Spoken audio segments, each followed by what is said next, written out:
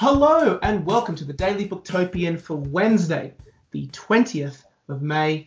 I'm Nick Wasilia, the social media specialist for Booktopia, and this is a podcast for reading and writing in the time of isolation and social distancing. Joining me today is the category manager for kids and young adult books, Sarah McDouling. Hi, Sarah. Hello. And our lifestyle category manager, Shanu Prasad. Hi, Shanu. Hi. So today we're going to do something a little bit different. Instead of throwing to both of our different respective guests to talk about books, we're going to talk about two books or a couple of books together as one group. And I'll throw to you, Sarah. What are we going to be discussing today? So the theme of today's podcast is the subgenre of YA retellings of classic books. Wait, I forgot a word. YA contemporary retellings of classic books. And that's an important word, Sarah. It is an important word because we're not talking about fairy tale retellings or fantasy retellings. We're talking about contemporary retellings of classics. Correct. For young adults. And the reason we decided on this theme is because of a series called the Bookish Boyfriend series, which we're both kind of in love with. I read them on Shanu's recommendation, and I really love this series. So far, there's 3 books out. There's a 4th book coming. The author is Tiffany Schmidt. And we're just going to talk about these 3 books, and then we're just going to generally recommend some other YA contemporary retellings of classics that we've enjoyed. So, 3 books. The first one in the Bookish Boyfriend series is called A Date with Darcy. And I don't know, Shanu, it's the beauty of this series, we were talking before the podcast, is that it's not a straight retelling. These books are kind of I'm going to say a retelling mashup, because the author generally picks 2 different books. Yeah. And then the story is heavily influenced by themes in both of those books. And it's very well done. Because not only is it the themes in the books, right, but it's also about how the protagonist in the book relates to the books and how they think they might relate more to one book, but it actually turns out that they relate better to another book that's been mentioned. And it's not saying one book is better or worse than the other. It's just more that I think as one of the best characters, who I wish we could get her backstory, the English teacher in the book, Mrs. Gregoire. Yeah. It's this book is not your book. There's a book for each person that each character, main character in each of these books, and I think that's what's so good about them. Yeah, it really plays on that idea that I think all readers know to be true, which is that it's not just about books that you'll like. Sometimes it's about the time that you read a book. It's when you read a book at the exact time in your life where it speaks to you most profoundly, that's an amazing experience. And so the conceit of this series is that there's a kind of quasi-magical teacher. She's not really magical, but she's actually just a really good English teacher, I think. The way the series goes is, it's kind of she recommends a student to read a book, emphatically tells them that they have to read this one book for extra credit. And it's she knows it's once they start reading the book, elements of the book that they're reading start to happen to them in real life. And it's so much fun. But it's also to see them resist her clearly brilliant knowledge and just go, no, I'm really quite happy with this other book, or no, I think, I will just stick with this. I'm not going to read this. It's not for me. But Mrs. Gregoire, the teacher in the Bookish Boyfriend series, always knows best. Because she is Mrs. Frizzle from the Magic School Bus, but just I really like her as a character. I wish I had a teacher like that. It's. Also, I had great teachers. I had no problem with my English teachers. No. They weren't magical, and I kind of would have preferred if they had magic powers. But so I think so. Just broadly, the first book is called, and I think it's good to actually let readers know that if you've looked at this series, or even if you've attempted reading the first book in the series, called A Date with Darcy. And you might be expecting when you pick this book up for it to be a straight YA retelling of Pride and Prejudice, but it would, when it starts, you pretty quickly realise that it's a lot to do with Romeo and Juliet, and it might be quite confusing for you as a reader to go into it expecting an Elizabeth and a Darcy and instead be getting this Romeo and Juliet kind of retelling. But that's the way this series works. So it always kind of starts with one book and then sort of morphs into another book. So book one is a kind of amazing mashup of Pride and Prejudice and Romeo and Juliet, and the main character's name is Merrily Campbell. Book two is a similar mashup between The Great Gatsby and Little Women, and it's about Merrily's younger sister Aurora. And book three is a mashup between Frankenstein and Anne of Green Gables. Can you, like, I love saying the words. Like, the words it's a mashup of Frankenstein and Anne of Green Gables in a contemporary YA telling, and it's all about Merrily's best friend Eliza. And I can't decide which book I like the most out of the three of them. I thoroughly enjoy.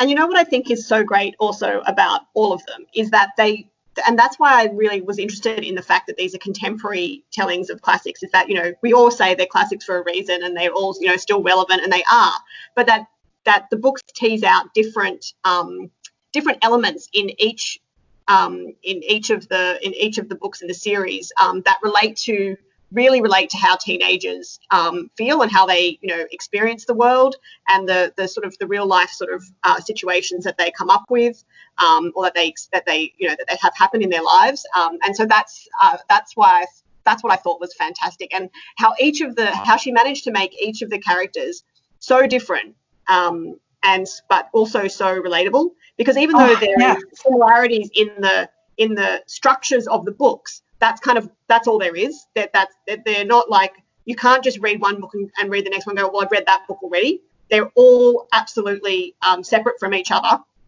And really rewarding reads. I felt that they were very rewarding. Like, I don't know if it's just that I love this genre mashup concept, or if it's just that Tiffany Schmidt is a really good writer. Like, she writes the kind of contemporary YA that I like. Kind of along the lines of Stephanie Perkins or Sarah Dessen, where there's a lot of, it's light and it's fun, and but there's a lot of heart to it, and then there's also a lot of like interesting character work and emotional content there for readers. And I like that all these characters actually, you know, they have families. They're not like, you know, some young adult books where you just like, are there adults in this book anywhere besides the one angry, you know, headmaster? Is like, which there is an angry headmaster in these books, which is fantastic. It's quite funny. But you know, they're actually families and about families, or where there's, you know, in the third book where the family is not what she would hope for, but you know that the book is about families. And I think that's one thing that gets missed a lot, that teenagers often, even though they might, you know, fight against them a little bit, they do actually, you know, quite enjoy being inside a family and having a family. So that's what I thought was really great about these books, that they don't shy away from showing messy family life for all the characters. And interesting friendship dynamics as well.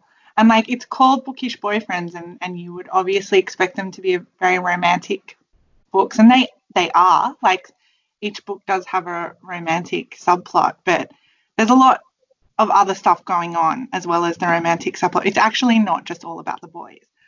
No, the friendship dynamics are definitely key.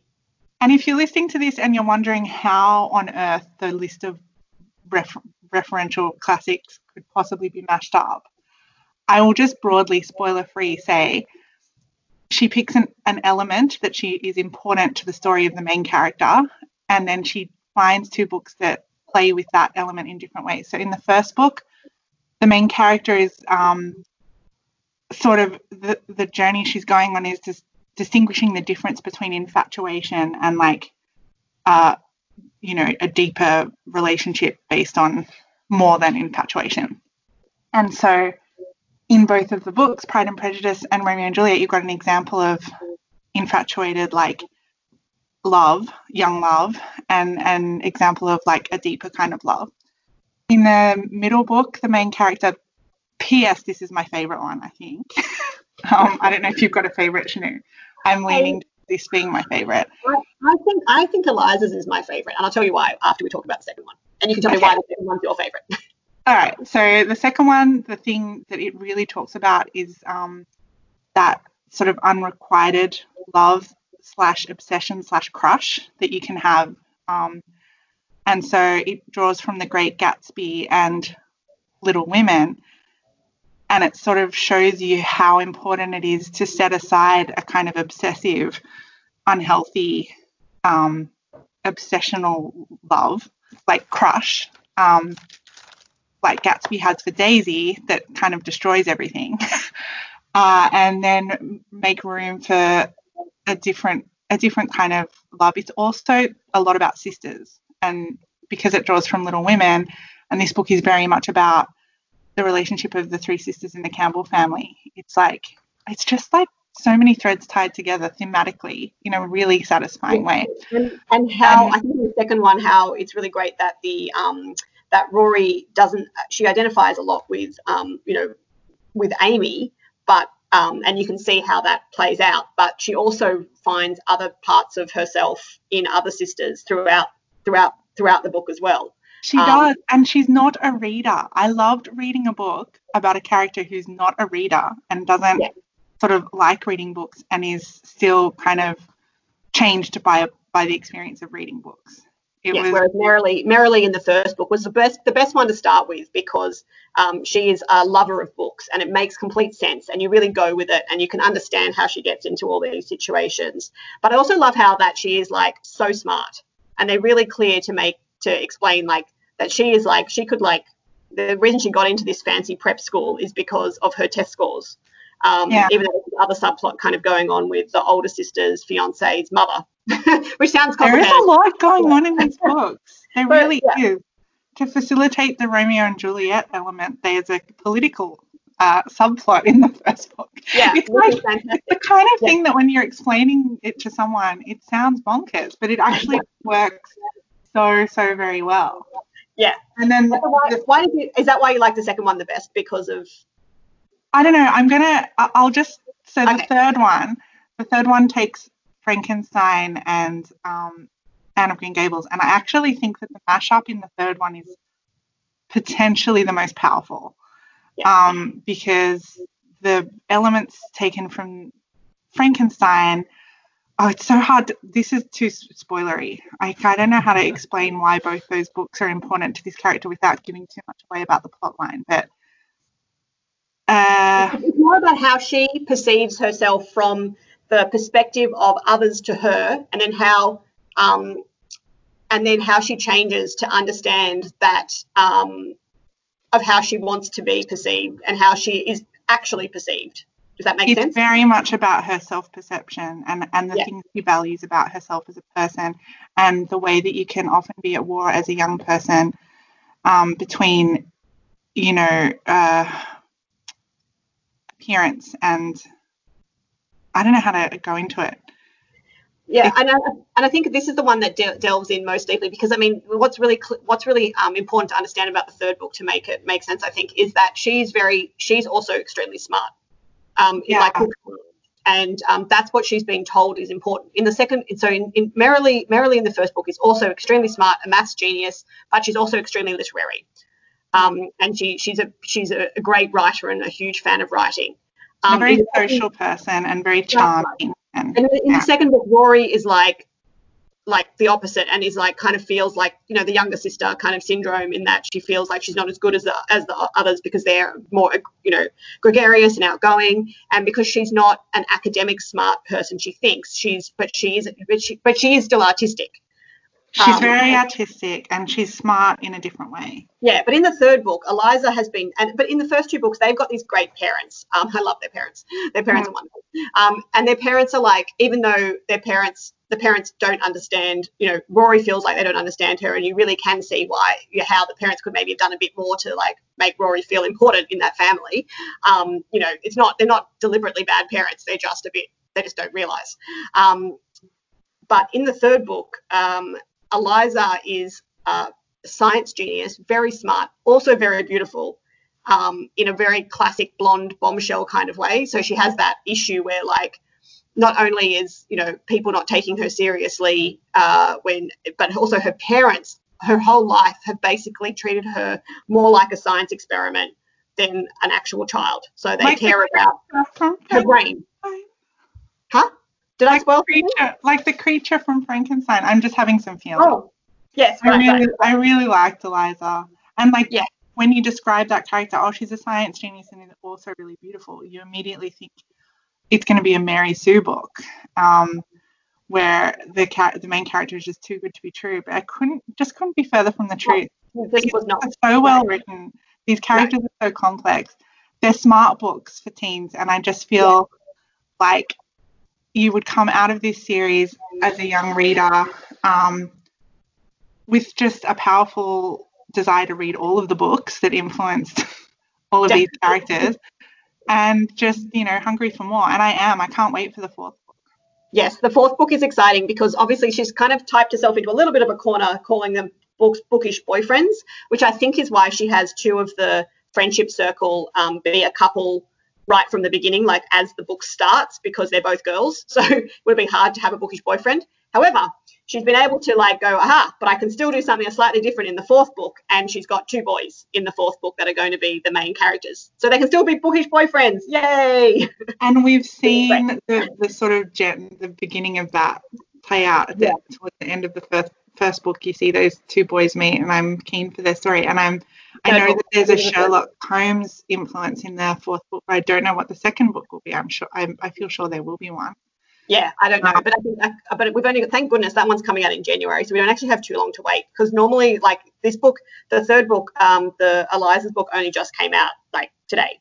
So the fact that we only have to wait like 7 months sounds a long time, but we all know that if we really love it's not too bad. It's not too bad.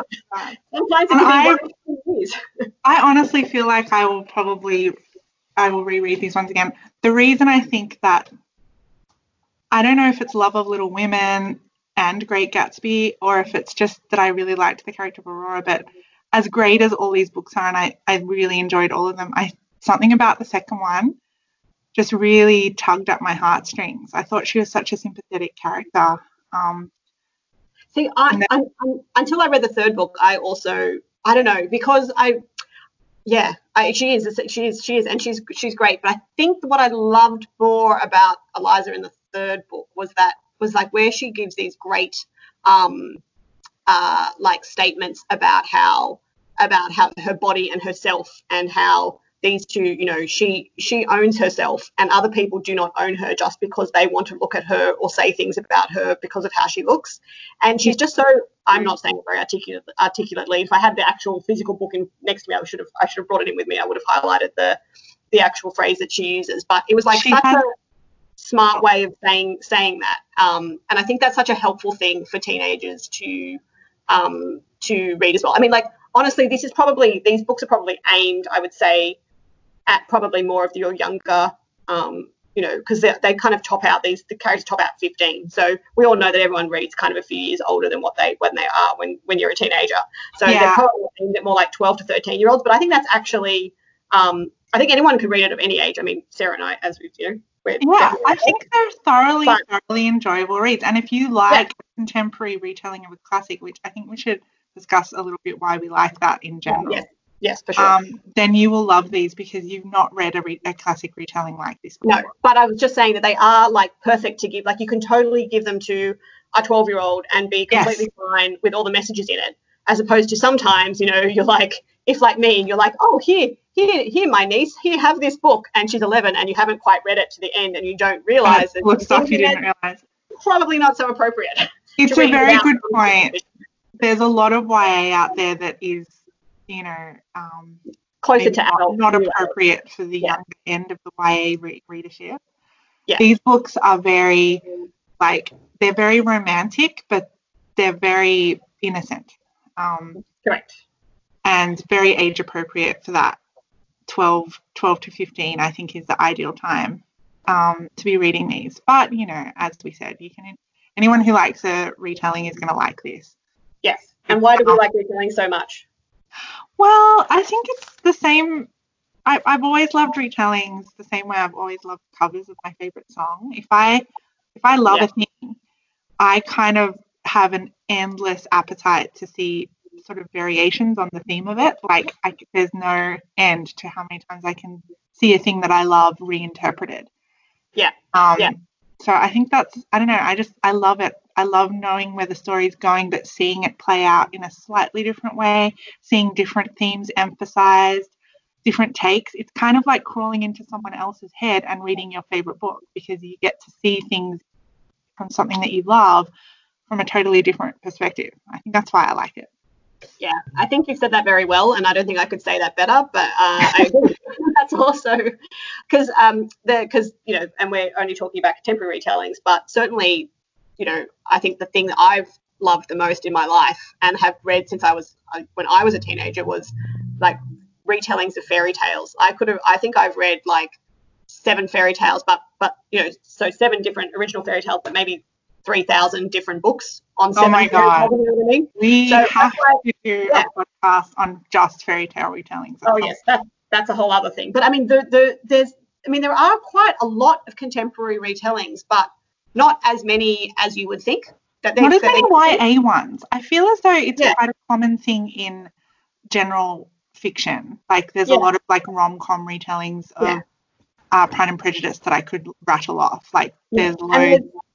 That's right. And there's a lot of like, I think weirdly for the young adult retellings of like, there's a lot of there is a little bit of Shakespeare, but a lot of like Hamlet. And I'm sorry, but that kind of depressingness is not what I want to be reading. What are the Hamlet ones? I'm interested now.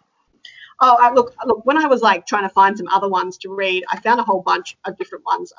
You're asking me off the top of my head, which I did not write down because I wasn't planning on talking about Hamlet retelling. Let's not talk about Hamlet. Let's talk about our favourites. I'm sure they're really good, but I like happy endings.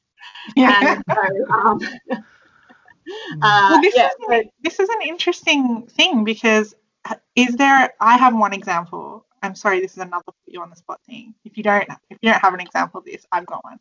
Yeah. Have you ever read a contemporary retelling of classic and they changed the story in a way that you quite like? Oh. Like they change a major plot point. Like they Oh no, tell me about yours because I might be interested in that. Right. Okay. So I've just got this one example of this. So if you're listening to this and you're thinking, I haven't read enough YA contemporary retellings and you're looking for others, as well as Tiffany Schmidt, who we highly, highly recommend, I like the author Claire Lizebnik, who does a series that's just all Austen retellings, but they're all contemporary retellings. And they're all very like straight retellings. So it's just like contemporary kids and then the story sort of plays out the way that you know it. But they're lovely and cute and sweet and I enjoy reading them.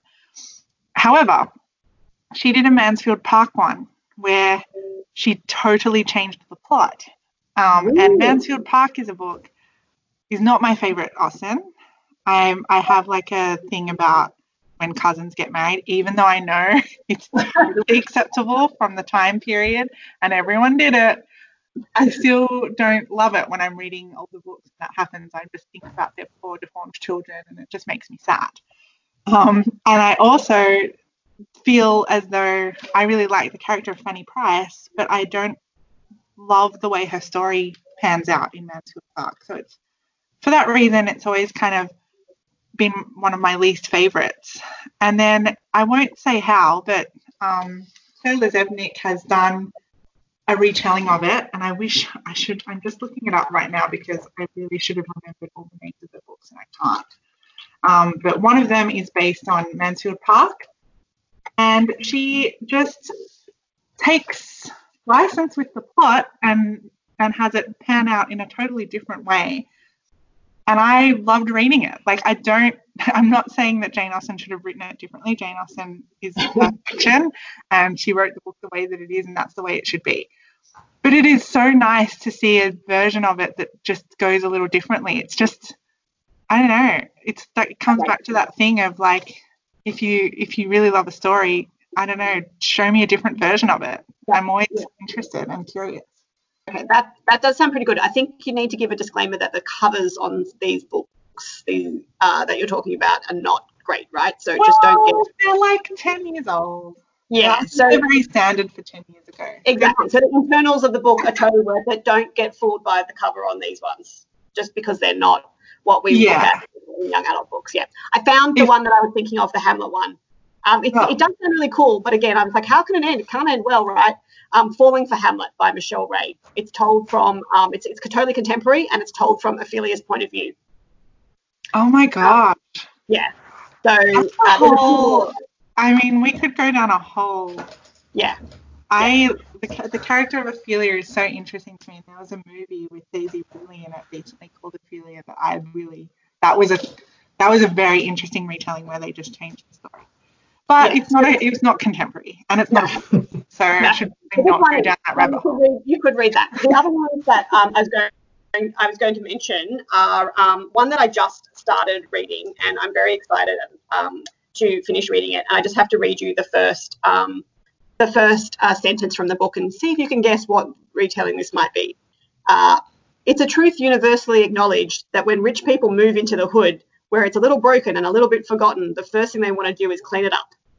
Pride and Prejudice. Exactly. So this is couldn't be more contemporary, set in Bushwick, Brooklyn, retelling of Pride and Prejudice, where the characters are one's definitely African American, the other one I'm not sure, but it's like actually very, very cool looking. The cover is awesome. I really like it. It's like this old Goldie kind of cover with like Pride written on it in like bright aqua blue, and it's by Ibi Zoboi, and I'm very, very much looking forward to reading it because I do love a good, as we know from the first Bookish Boyfriends, Pride and Prejudice retelling, and it's perfect for teenagers.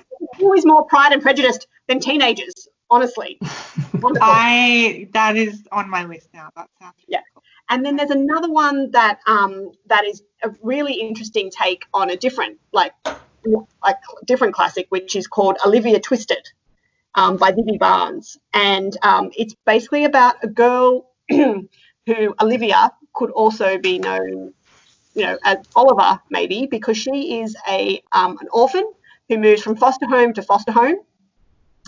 She's a computer genius, and she meets this boy, Z, or AKA the Artful Dodger, who takes her back to this share house that he lives in, run by Nancy, and who works for this guy, Bill Sykes, hacking people on the internet for money. This is awesome. And there's a sequel. Yeah, so I've read that one, and then there's a sequel, Olivia Decoded. So that's like a really interesting telling of Oliver Twist. I don't think I've ever read a Dickens retelling. I kind of need that in my life, I think. Yeah. So these are I haven't read the second one, so it'll be interesting to see how they progress the story. And talking about things that change, when we did a production of, completely off topic, we did a production of Oliver in primary school, and they let Nancy live, and it really ruined. See, I would like to see that. The dramatic tension of the. It's kind of like wish fulfillment, right? Like every time you've read Oliver and you've been sad about that, isn't it like a balm for the soul to see a version where it works out okay? You're so right, but I was really into the traditional musical movie version from the 70s. And so I watched that when I was in primary school, like getting ready to be in, a strawberry cellar in Oliver. And so I was like, this is not right. This is not okay to be changing. How dare they? So there's an example of where it does not work. It kind of ruins the story if Nancy lives. Even though I can understand when you're in years 5 or 6, they probably don't want like 10 or 11-year-olds to have like death scenes in their musicals. But they could have picked something else. That series sounds interesting. And then I don't think it is possible to have a podcast about YA contemporary retellings of classics without mentioning one of my favourite series, The Every series by Ellie Marnie, which is a YA contemporary retelling of Sherlock Holmes. And we've spoken about it multiple times on this podcast, so I won't go into it too much, except to say that I love it, and it's definitely on my list of favourites in this subgenre. Yeah. Oh, and so how good is it going to be? Because when we read the next Bookish Boyfriends, we can read these Sherlock Holmes stories as well, and then we can compare to see how they've, which elements they've taken. How they compare. I mean, Sherlock, actually, on the just briefly, on the subject of Sherlock, YA contemporary Sherlock retelling, there is another series I just remembered that I forgot about when we were preparing for this podcast. I think the author is called Stephanie Trombley. I'm just looking it up now. The Trouble series? Yes, Stephanie Trombley. Yeah. It's called the Trouble series, and it is also inspired by Sherlock Holmes, and it is another one on my list. Yes, it's on my TBR list. It's been on there for a year. I really, really, really need to read them. It's a lot of fun. It's loads of fun, that series. I kind of love the YA contemporary retellings of classics. It's a hard to come by genre, but when you find the good ones, they're really good. Exactly. On that note, I feel we should probably now talk about our favourite Australian author that we're going to be highlighting. Today. So we couldn't, and if anyone's listening to this and they know, we've already shouted out to Ellie Marnie, so we couldn't shout out to her in this podcast. And we could not think of another Australian author who's done a contemporary YA retelling of a classic. So if you're listening to this and you know of one besides Ellie Marnie, please let us know, because I will be all over that. And in the absence of another one that fits the theme, we decided to just pick one of our favourites. And so today we're shouting out to Garth Nix. Woo! Garth Nix is amazing. He has written so many wonderful books, particularly the Old Kingdom series, which I absolutely adore.